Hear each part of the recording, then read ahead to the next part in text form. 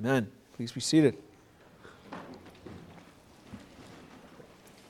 Well, we had a snowy week last week, and so some people were not here. And I also thought that it would be good to begin with a bit of a review in Revelation, because we've gotten into this new section that's different than the section where we had the 7 churches. Some of you may be having a hard time understanding this book since we got to chapter 4, where it transitioned from those letters that were to the 7 churches to this part where John is seeing the visions in heaven. If you are having trouble, I want to exhort you to work hard to understand the things that we're looking at, because as we saw back in chapter 1, if you remember back then, there was a blessing promised to people who read this book and who put it into practice and understand it. And I think that's said because these things are more difficult than some things to understand. But there's a benefit that comes from doing that. There are tremendous encouragements here for every believer. Just as we saw when we studied another difficult book earlier, the Song of Solomon, some of the richest blessings to the church are to be found in that book. It was the favorite book of many of the reformers. And sometimes it's inaccessible to us. So we want to do that. And these also, with Revelation, there are tremendous encouragements here for every believer that we need today, especially with the things that are going on today in our world and that we face as Christians in the world. We've had for a long time in North America a rather cushy kind of a Christianity where we haven't had a lot of challenges and things like that. But that's quickly coming to an end as we see persecution on the rise. And what we're learning in Revelation is that it's the Lord Himself who sends those things. He sends them to His church. It's not like that the devil's doing something over there and the Lord's going, oh no, what's the devil doing now? He's involved in all of these things. He's the sovereign Lord. He's reigning. He has authority over all. So what have we been seeing since we got to Revelation 4? Well, we've been seeing visions of what is going on up there, as it was. But it's not things that are actually happening up there. It's not like John could have gone up there with a video camera and taken a video of the stuff. These were visions of things that were going on, showing us things that are not things that you can see like that. In other words, there are things that they're represented by symbols and things like that. So it's a symbolic representation of what happened when Jesus went up to heaven that we see in Revelation. We got an introduction to this in the first chapter, didn't we? A little bit. Remember, we've talked about this several times to help us grasp what we're really looking at here. John saw Jesus walking around 7 lampstands. So does that mean that Jesus is up there in heaven and there's all these lampstands, there are different churches, and He's walking around the lampstands all day long and kind of messing with the lampstands and things like that? Of course it doesn't mean that. We were told that the lampstands were churches. So what it shows us is that He's among His churches, caring for them. And you see, that's shown in different ways in Revelation. It's shown with Him there among the lampstands. It's also shown with Him up at the throne of the Father, and our praises coming up, elders and the 4 living creatures and these different ones that are representatives of the church. The church's praises are ascending up to God. And it's shown in a vision. It's not like that there's really these things there, but it's that this is a representation of what's going on. Jesus was not literally up in the clouds walking in these 7 lampstands. The parable of the sower could be used as an illustration too. The parable of the sower it's not about farming. It's not to give us advice about farming or something like that. It's to show us what happens in believers' hearts when the Word of God comes to them. That's the whole point of the parable. And Jesus said, people don't understand parables. They make them blind. But He says, I'll explain to you the meaning, and then it will help you to benefit from it. We get some of our richest teaching from the parables. We learn about how hearts are hardened. When the sun comes up, right? Not when the sun comes up, but when there's persecutions. He explains it. That's the sort of thing we're talking about. So when we got to chapter 4, we saw an open door to heaven, and John was called to enter so he could be shown the things that were going to take place. The first thing he saw, you remember what the first thing was? It was a great throne. And there was an emphasis in that chapter. Throne, throne, throne, throne, throne, throne, throne, throne, throne. Why was that emphasized so much? Because God, the one who created all things, rules. That's what a throne is about. God doesn't have a physical body. He doesn't have a throne like that. But it shows us, with a visual representation, God is reigning over everything that happens. We saw symbols that were around His throne of His protection, like there was a rainbow, an emerald rainbow, different things like that, of His provision for His redeemed people. There was a sea for washing, because we need washing. We have to be washed all the time as sinners. And all of this was meant to encourage us to trust Him from down here, who is reigning in the invisible realm that we can't see. Okay, we trust Him. It sometimes can look, when we look around us down here, it looks like everything's out of control. But we see up there, it's not out of control. He's in control, ruling over it all. We've got to get that in our heads so that we don't go crazy down here and get all paranoid and afraid when we see things going wrong and think that everything's going to be ruined. We also saw how the worship of the saints, I've kind of mentioned this already, how it rises up like our praises, our prayers, all of these things, and they surround Him. They surround His throne. There's elders around the throne. There's the living creatures that represent ministers, as we saw, because they're said to be redeemed. That's how the clue that we know that they're not angels is they're sometimes said to be. Some of the living creatures are angels in different parts of the Bible, it appears, but the ones in Revelation appear to be those who are part of the church. And they're praising Him as the Creator who has all authority and power and dominion, who's on the throne. And that's what the church does, isn't it? That's what the true church does. We praise God who is reigning on the throne as our Creator and our Redeemer. We saw how He receives this worship and how the angels join in. Then we came to chapter 5. What were the symbols that we saw there, and what were they showing? What kind of things did we see? Well, we saw that there was a scroll in the hand of the one on the throne that was written all over, and it was like a plan, like God's plan, God's decree, and it was sealed with 7 seals, and there was no one that could open it. And so it was distress, John was distressed. No one can open the scroll. Who can open the seals? Who is worthy to take the scroll and to put this thing into execution, to put this plan into action? And no one was found. And then one of the elders came to John and said, don't weep. The Lion of the tribe of Judah has prevailed. Who's the Lion of the tribe of Judah? That's Jesus. That's the name for the Messiah. And they knew that was the name of the Messiah. And then John turned to look, and what did he see? A lamb. Not a lion, but a lamb that was slain as if it had been slain. See, that's showing us Jesus prevailed by the cross, the Lamb of God who was crucified, and now He's up there in the invisible realm. He's reigning as our mediator. He always reigned as the Son of God, but now the Lamb of God that died for us, that is our brother, that became our flesh, He's up there reigning. He's a prophet, priest, and king. He's the anointed one, the Christ of God, and He's there doing all things for us. We know from down here that Jesus went up to heaven 40 days after He was resurrected. And that He went up there, we're told, God's Word tells us very plainly, that He went to reign at the right hand of God till all of His enemies are brought under His feet, as mediator.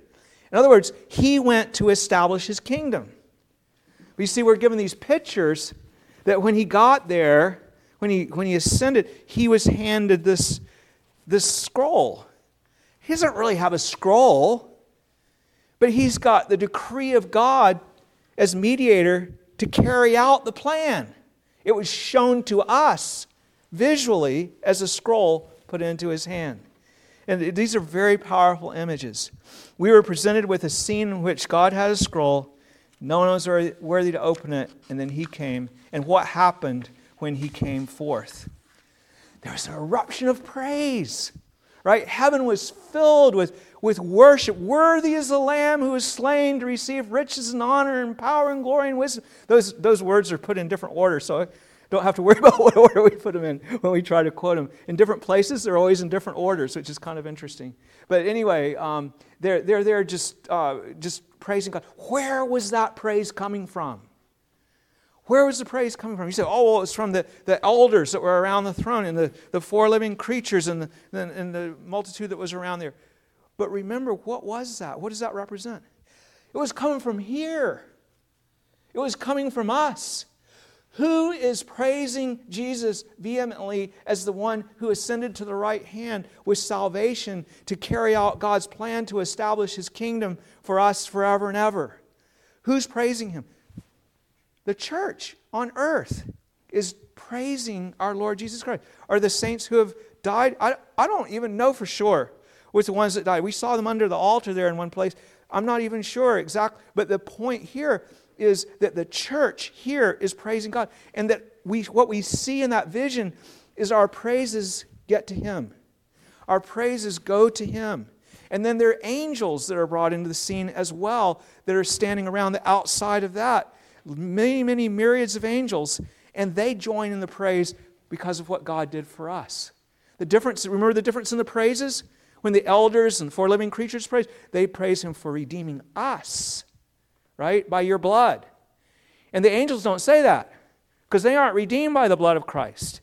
But they praise this one who has redeemed His people, has been so gracious to redeem His people. So you're seeing what we're getting hold of here. We rejoice that Christ is established there in carrying out His plan unfailingly. Like He has all authority given to Him in heaven and earth. And we get to see in the visions that John saw, Him there reigning as the Lamb that was slain, the one who cares for us. Okay, so last week we came to chapter 6. And what was the vision there? Jesus was beginning to carry out the plan.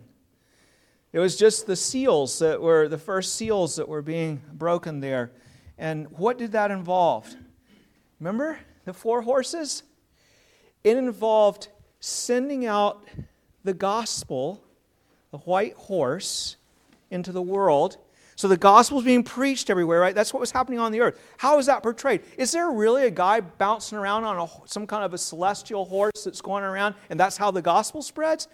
No, it's a vision that the gospel is going out. The gospel is going into the world as the church is preaching. And it's shown by, represented by, this white horse going out. What else went out? There were 3 other horses that went out. And those horses were sent from the same source. They didn't come from another place. They came from the same one. And what did they bring? They brought division. They brought inflation, economic inflation. It wasn't a real severe, but there was food prices went way, way up. That's at this juncture. Later on it gets worse where people are starving. But right now it was not quite as serious. And then there was death that came about from all the division.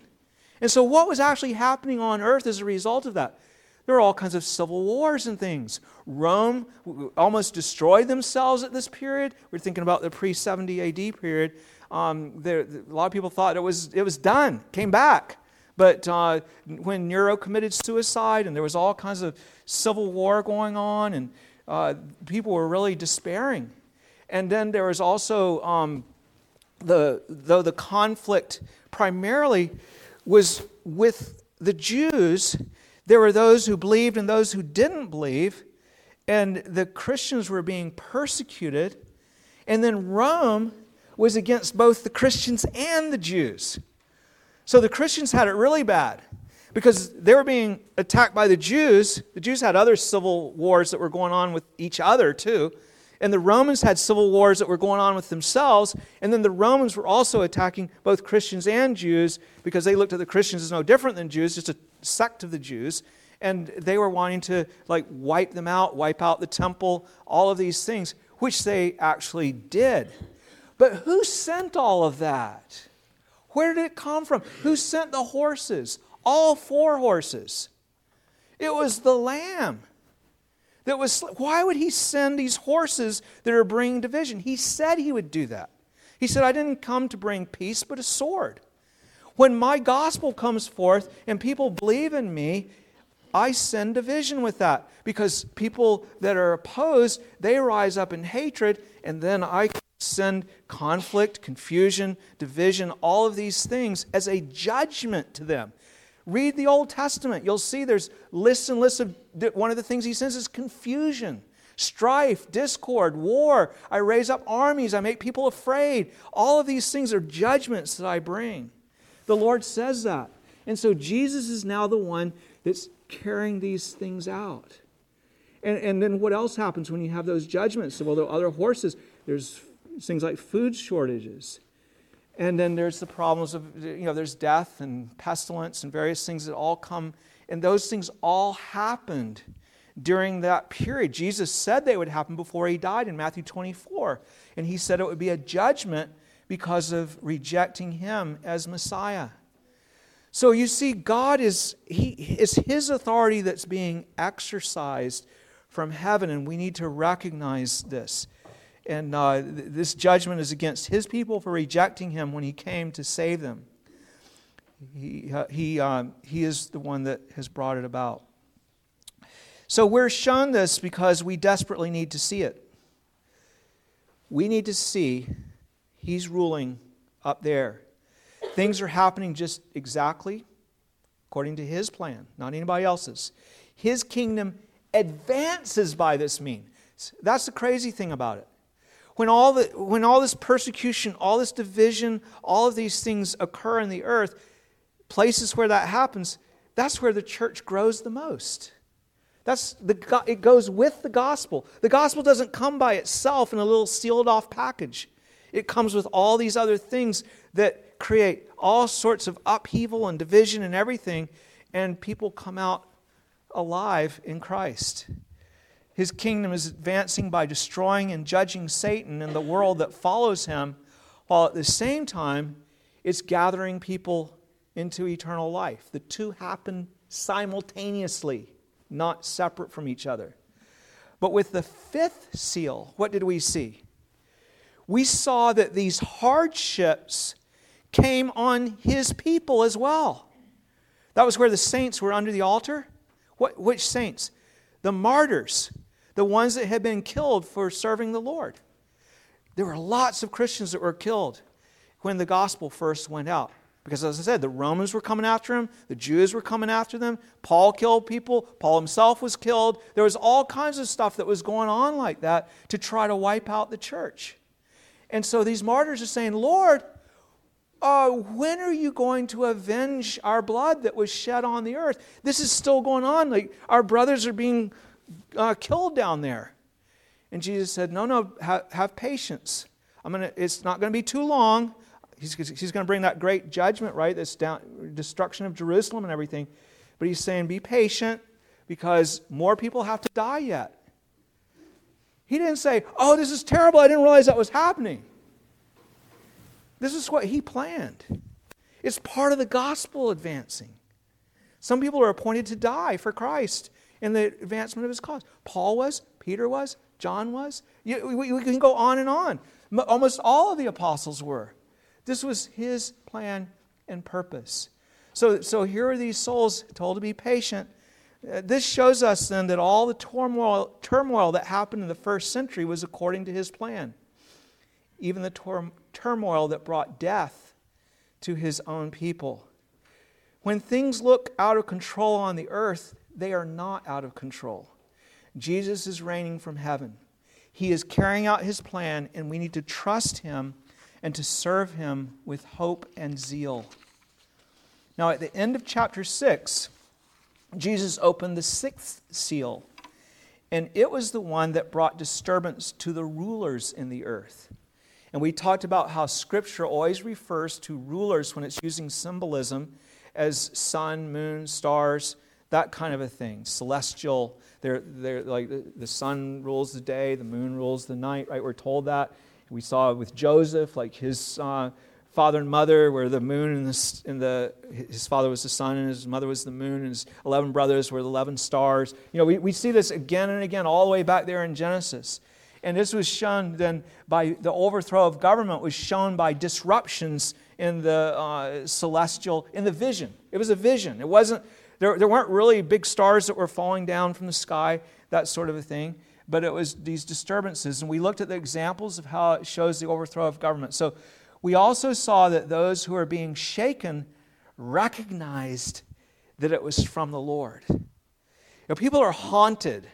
People that are wicked, that have rebelled against the Lord, the ones that had even crucified Messiah when he was so clearly showing. A lot of them knew exactly what they were doing even. And this is him bringing his vengeance against us. Many of them recognize that. What did it say? Revelation 6:16. They said to the mountains, "Fall on us and hide us from the face of him who sits on the throne," that's the Father, "and from the wrath of the Lamb," that's the Son. He said, "You'll see me coming in the clouds to judge you." This generation is going to see me coming in the clouds to judge you. They say, "For the great day of his wrath has come, and who is able to stand?" Now, that's not necessarily literally what they said, but some of them may have. But this is what was going on in their heart as they saw their government being toppled and overthrown by the Romans. It was from the hands of the Romans that this judgment was coming.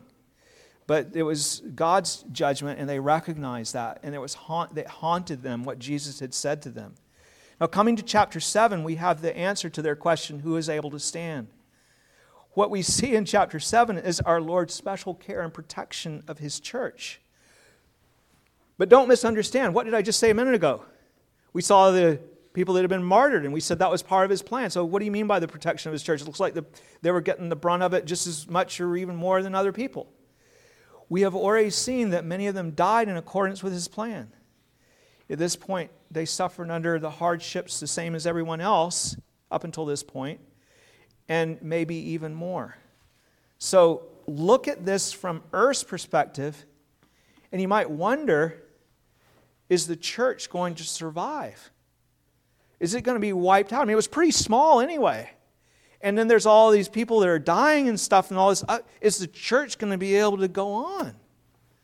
Well, who's ruling?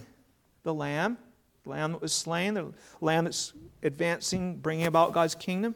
He's doing these things to advance, not to destroy God's kingdom. And so what that means is he has a special care for his people. Okay, now look at it from Earth's perspective. You might wonder if the church is going to be wiped out, but in chapter 7, we see our Lord's special care and protection of his church. It doesn't mean that nobody in the church is going to die, but it means he's going to preserve the church such that she continues in the earth. She continues to do her work to represent him. She will never be wiped out. The church will never be wiped out. That's what we're shown in chapter 7.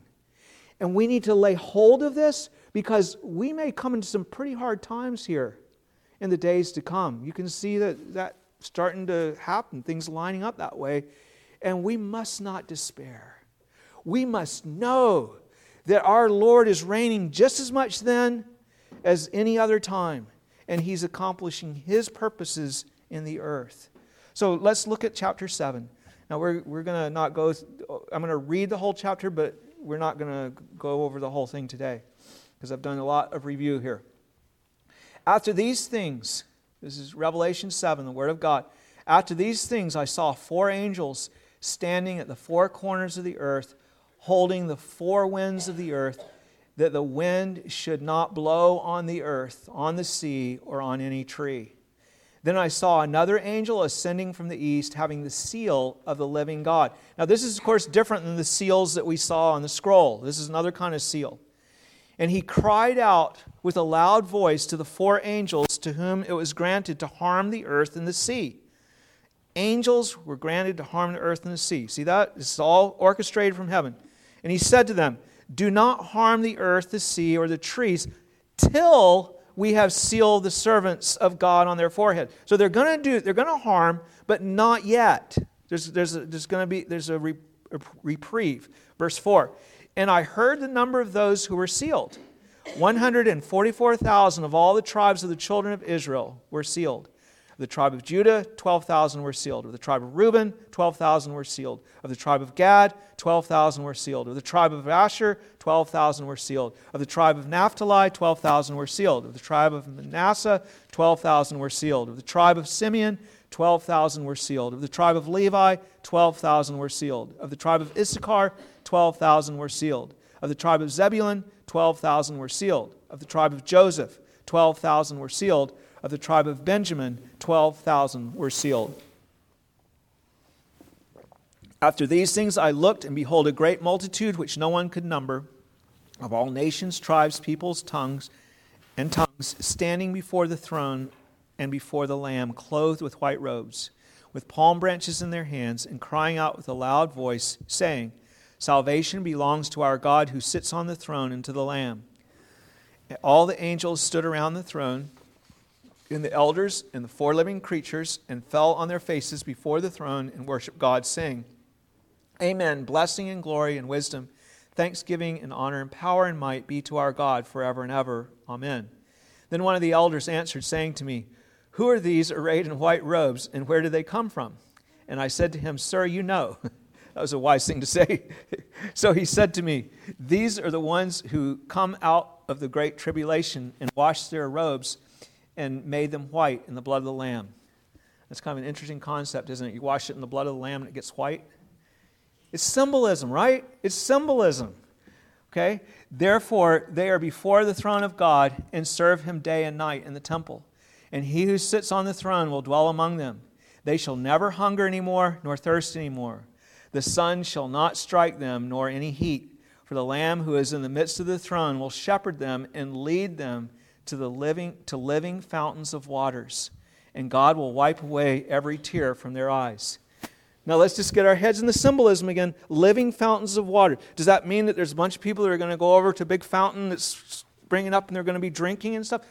No, it means that God's Spirit is going to be blessing His people with refreshing the living water that Jesus promised to give to His people. One well said, you mean I won't have to come to this well anymore and draw water? No, it means that you're going to have life from God's Spirit, spiritual life given to you by the Spirit of God. That's what it's talking about. Thanks be to God for His Word. Regardless of your understanding of when these events occur, and I've told you that these things that we're looking at, these principles that we're looking at, if you want to put this in another time, I'm going to be putting it in the first century. I've kind of settled on that, even pre-70 AD, for this stuff. But if you see it as a later time, it doesn't really matter, because the principles of what we're looking at, the things we need to see about Him reigning, Him orchestrating, all things, those are the things that are the same. And you could take this and apply it to other times in history too. We're going to actually look at that a little bit later. But what are the things we see in this chapter? First, we see how the Lord preserves His church. That's what we're looking at this week. And then second, we see how the church worships Him for preserving us. And we'll look at that next week. I was originally thinking of doing both of those, but I decided to do that long introduction. So if you're a believer, you need this encouragement.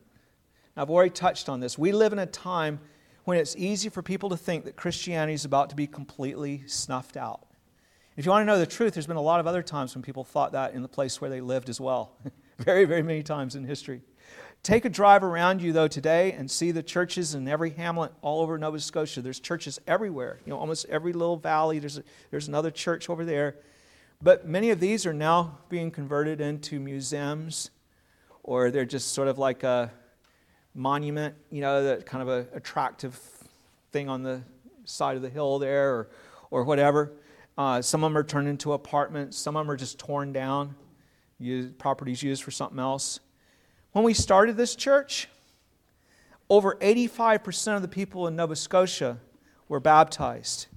As of 2021, less than 60% profess to be Christian. And that was a decrease of 18% over the last 10 years since the 2011 census. So 2011 to 2021, 18% decrease in those who would say that they're a Christian in Nova Scotia.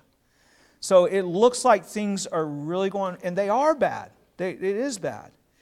What's more, the ancient faith is more and more looked upon as irrelevant to us.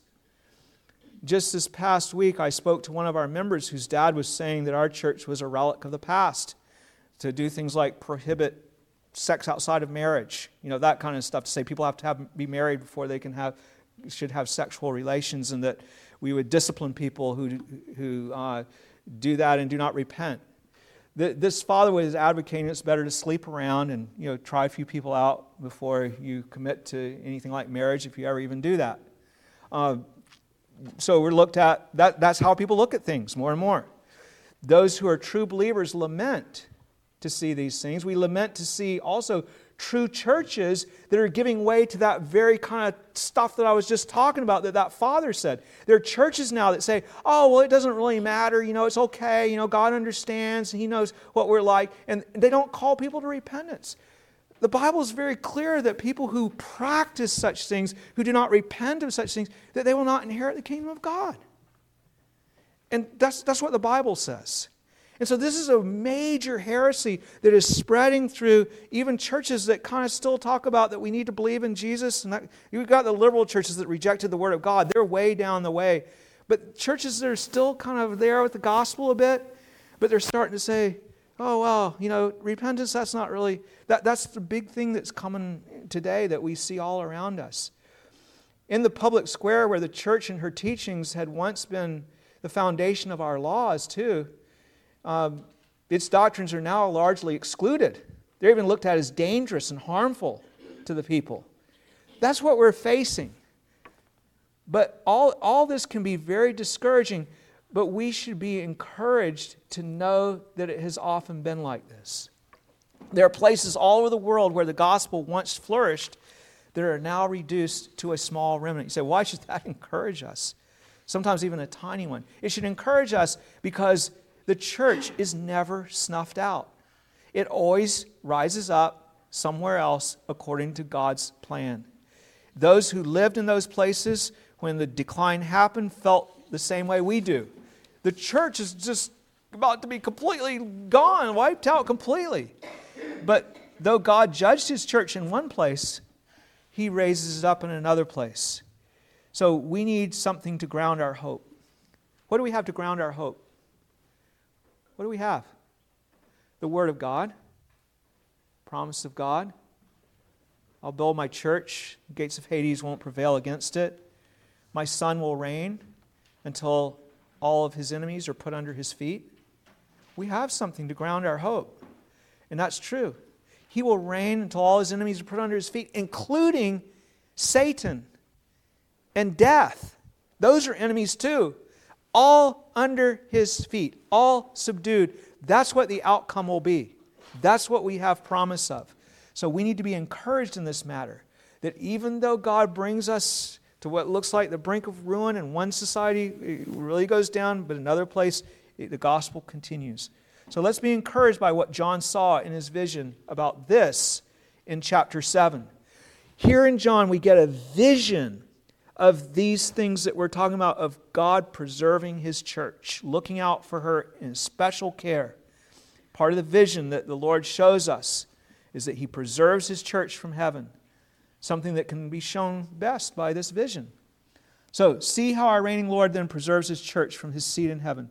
His preservation of His people is visualized to John by holding back the winds of destructive judgment from the earth, from the land, really. Okay, earth and land, right? It's talking about the land of Israel here, where the judgment was coming, that would bring harm to that place. So Revelation 7:1-3 says, after these things I saw 4 angels standing at the 4 corners of the land, or the earth. So here they are, here's Israel, and there's angels at all the different places where the wind comes, the 4 different directions that wind would come, holding the 4 winds of the earth, that the wind should not blow on the earth or the sea or on any tree. Now, was this really a concern about like tornadoes and hurricanes and things like that? No, this was winds of judgment that God had appointed, that the Lamb had appointed to bring down upon his people who had rejected him, the judgments that he said that are going to come later on in the next chapter, like with the trumpets that are blown, and we're going to see he brings destruction to vegetation and different things like that. It says, then I saw another angel ascending from the east. Okay, so here comes another angel having the seal of the living God, some kind of way to seal the servants of God. And he cried with a loud voice to the four angels to whom it was granted to harm the earth and the sea, saying, do not harm the earth, the sea, or the trees, till we have sealed the servants of our God on their foreheads. So the winds here represent Christ's further judgments that will be unleashed against Israel when the seven seals are open, and then when the seventh seal is open, the trumpets sound. But Jesus will not let it happen until he's protected all the people that he wants to be protected. Okay, so that's what from these disasters. Now, so do you understand what's being shown? We're being shown that Jesus makes sure that his church is not wiped out. He makes certain of that. Some believers will die, but he's going to mark out ones that will not die, that will be spared, and they will absolutely be spared. We know that people died when these things happened, but many were spared. We're to see in this God's great care for his people. This teaches us that when we see lots of believers dying from God's judgments upon a nation, nothing about it is haphazard. Okay? It's all planned. It all happens according to God's design. Jesus Christ, the mediator, is in control. He marks out the ones to survive, and they will survive. We see God's special care and providence then for his church. He maintains it as a witness in the earth. We need to trust him in hard times. Now, the ones he marks out are 144,000 from Israel. Look at Revelation 7, 4 and 5. And I heard the number of those who were sealed. 144,000 of all the tribes of the children of Israel were sealed. Of the tribe of Judah, 12,000 were sealed. Of the tribe of Reuben, 12, and it goes on, right? Okay, so the number is not to be taken literally. It represents a perfect number. In other words, just the right amount are going to be preserved for the purpose of Christ and his kingdom to advance on the earth. Just the right amount, a perfect number. There are 12,000, exactly, it says, from each tribe, of the 12 tribes, making a total then of 144,000. 1,000 in the Bible is used over and over again. It's 10 cubed to show a wholeness, a fullness, a completeness of things. For example, go all the way back to the Ten Commandments. God's mercy is to how many generations? 1,000 generations. So that means 1,001 generation comes and it's like he's done? No. It means it's complete, it's whole, it's full. That's what 1,000 is almost always used for. A kingdom is 1,000 years. All of these things are pointed out that way. These numbers are symbolic. So it means that he keeps showing mercy when it says 1,000 generations. These are spared, that are Jewish Christians. These who are spared are Jewish Christians, those who believed in Jesus. Jews that believed in Jesus, like Peter, James, John, those kind of guys. They weren't the ones that were sealed, though. They all died. But this is the ones that were sealed. Not all of them were spared, but they were marked out. He marked out a sufficient number that his church might go on. We know that they are believers. We know this because later on they are mentioned again, and listen to how they're described. Over in Revelation 14:4, it says this about the 144,000. These are the ones who follow the Lamb wherever he goes. These were redeemed from among men, being first fruits to God and to the Lamb. You hear that, first fruits. You talk about, like when Paul goes to a place, he says, these people are the first fruits of Achaia, like the prophets of Achaia. Why were they called first fruits? They were the first ones to believe. They became the foundation, the seed of the church there. So who are the first fruits of the whole church? It's the Jews. That's where the gospel began. Jesus said Jerusalem, then Judea, then Samaria, then to the uttermost parts of the world. So these ones who are Jews are the ones that are sealed so that the seed of the church would be preserved in this time when he was bringing judgment upon the Jews. Right? The whole nation, all Israel, judgment was coming because of their rejection of him. But he's sealing off these ones that are going to survive that time. So Jesus said that they were the first. They were the ones that were saved in that first generation when Jesus was here. Okay, the Roman war against the Jews that brought about the destruction of the temple was so severe that there was danger that these Jewish believers could be wiped out with the other Jews. But Jesus gives special orders here to prevent that from happening. Again, this is shown to us by way of vision. John is not seeing these things happen. Do you realize that? He's seeing visions of what's going to happen. It's not like it's happening right now. This stuff isn't happening right now. He's seeing visions of future things. They were pretty near future, but it's visions of it. Even the elders that he talks to, they aren't even people that are like there or something. It's a vision of someone. He's talking to someone that's in a vision. And so again, we have to get our head in, this is a vision, this is a vision. This is what we're seeing. So this is what's going to happen in the future to the church. There are many times in history that this same thing has been done. Okay, that people have been marked out for preservation. What happened in Exodus when Israel was in Egypt? They came out of Egypt and there was the Passover. What did God do? They were marked out. Now this time, because Israel had all this typology and they had symbols and all that, there was an actual literal putting blood on the doorpost. They did it themselves, killed the lamb, put the blood on the door. Then the angel came and didn't visit them with judgment. So that, you see, it ties it all together. But God told Israel to mark out their houses with the blood, with the Passover lamb that was sacrificed for their sins. And he instructed the angel of death not to visit the houses that were marked. He spared his people. Now we read a similar account in Ezekiel 9. We read a similar account. God was judging his people, but what did he do? He marked out some who believed so that they would not die with the rest. What did it say? Listen to what we read earlier. Ezekiel 9:4. The Lord said to him, go through, the guy with the marking, go through the midst of the city, through the midst of Jerusalem, and put a mark on the foreheads of men who sigh and cry over all the abominations that are done within it. There were guys that saw the idolatry. I hope this is like you today. You see the perversion in the church, you see the corruption, you see idolatry, you see rebellion, and you lament. Okay? That's the ones who sigh and cry over all the abominations that are done within it. To the others, he said in my hearing, go after him. After he marks them out, go after him through the city and kill. Do not let your eye spare, nor have any pity. Utterly slay old and young men, maidens and little children and women, but do not come near anyone on whom is the mark. And begin at my sanctuary. So they began with the elders who were before the temple.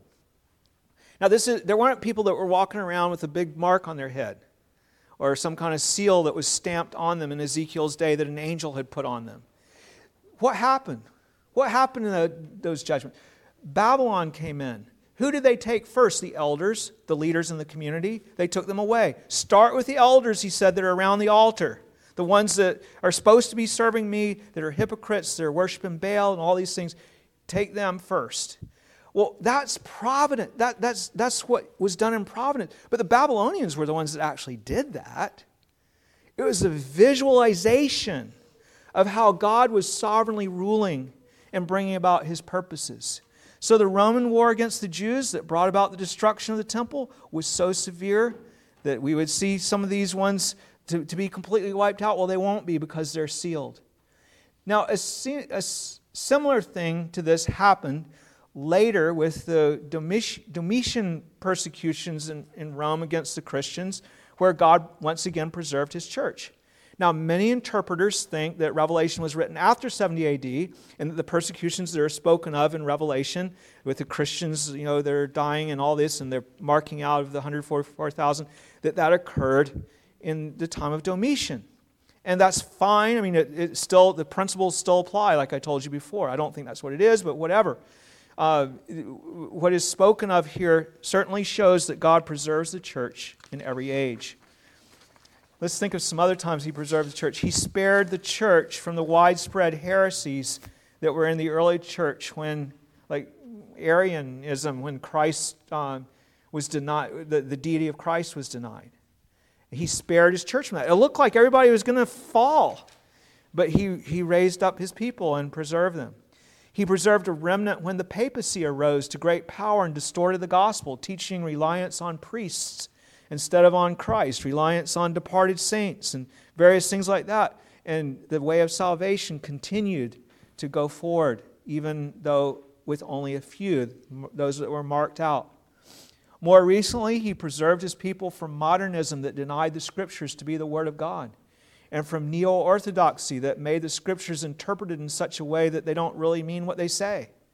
And today, He is preserving His people from the moral corruption that I mentioned earlier that has invaded the church and that would threaten to wipe us out. So we pray earnestly that He would preserve His church and He will preserve His people, but it may be only a few that are marked out.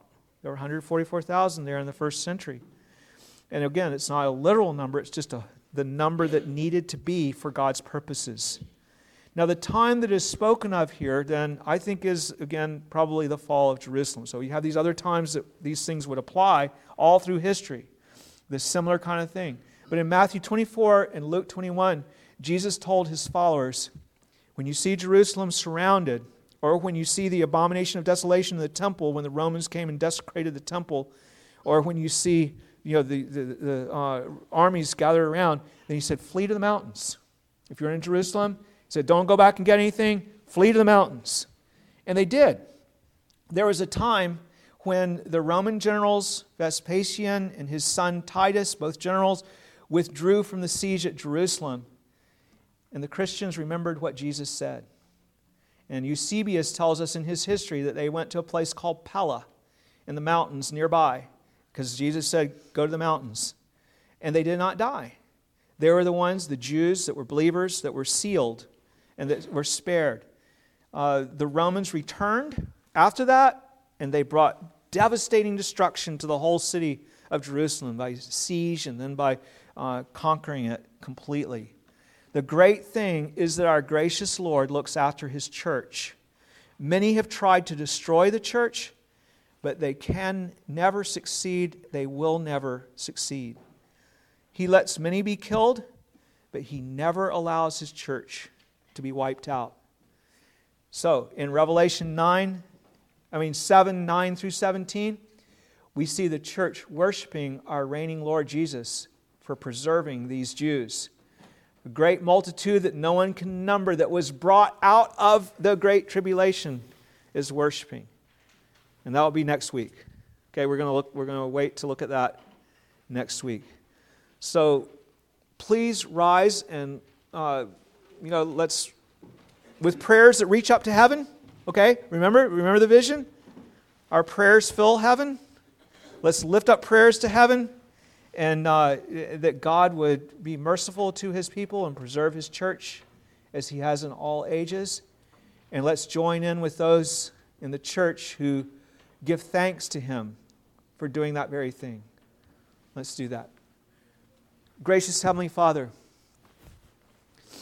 it's a marvelous thing to think that our prayers are ascending up to Your throne, to Your ears, to Your acknowledgement as we come in the name of our Lord Jesus Christ, the Lamb that was slain, the one that makes us acceptable to You. He's there, and He's worthy for Your kingdom to go forward. And that means that our prayers can be answered because Jesus is worthy. It means that You hear from heaven when we pray. And Lord, we want to praise You and thank You for the Lamb that was slain, for the Lamb that poured out His blood that we might be forgiven and who is worthy to establish your kingdom, who is reigning at your right hand until your kingdom is established in this world. We praise you and we thank you, O Lord. And we pray, Lord, that we would humble ourselves before your great majesty. Lord, we thank you that you have preserved your church now these 2,000 years. And even before that, you preserved them in the Old Covenant. We thank you, though, now that Jesus has come and that persecution has raged through many different ages and heresies have raged through many different ages, but that in every case you have preserved a remnant of your people. And we go forward and we go forward, we go on and on and on. And we praise you, Lord, that your church will never be destroyed, it will never be wiped out, that your plan is being carried out exactly according to your design, what is written in the decree. We know when Jesus came here, he said that it was written in the book that he would come and do your will by offering himself as a sacrifice, that you prepared a body for him to do that. And we praise you, Lord, that these things are not just sort of things that just kind of fall out this way or that way, and we don't know how. We don't know, but you know exactly what will be. And we know, Lord, that your kingdom will go forward. And so, Lord, we're here giving thanks to you for your faithfulness over all these centuries. Here we are today in this part of the world praising you. And we lament, Lord. We're with those in Ezekiel that were lamenting because so many people were turning away. They were turning to idols. They were turning away from God. They were turning to false religion. They were turning to immorality. And Father, we pray that you would restore your church and that you would preserve your church. And Father, we want to be among those that continue to serve you. And we pray, Lord, that whether we live or die, that we would be found in the Lord. We would be found faithful to the Lord. We thank you that it's by your grace that we're saved. Father, we cannot save ourselves. We cannot change our hearts. It's only you. And we pray that we would have boldness, that even seeing that you are reigning like this would give us boldness, that we would not feel like we're a little kind of helpless minority or something, but we would recognize that we're part of a grand plan of the great God who is on the throne and of the Lamb that is before the throne and that overcame and has the scroll. Father, may we recognize these things and have confidence in them. We plead with you, Lord, have mercy on your church. Send forth your blessing upon her. We thank you for those lands where we see the gospel advancing very, very rapidly. And we pray that you would help them to continue to prosper in that way and that your kingdom would be established in these places even in a visible way. Father, that the reign of Christ would be known in those lands. It's not known so well here anymore. But Father, we know that just as it wasn't known in Israel when they crucified the Lamb, that you are still reigning, and even more than ever as you ascended up to the right hand. Oh, how we praise you, Lord. You will reign forever and ever. And you will reign upon the earth and from heaven until all of your enemies are put under your feet. We praise you and thank you in Jesus' name. Amen. Receive the blessing of the Lord our God. The Lord bless you and keep you. The Lord make his face to shine upon you and be gracious to you. The Lord lift up his countenance upon you and give you peace. Amen.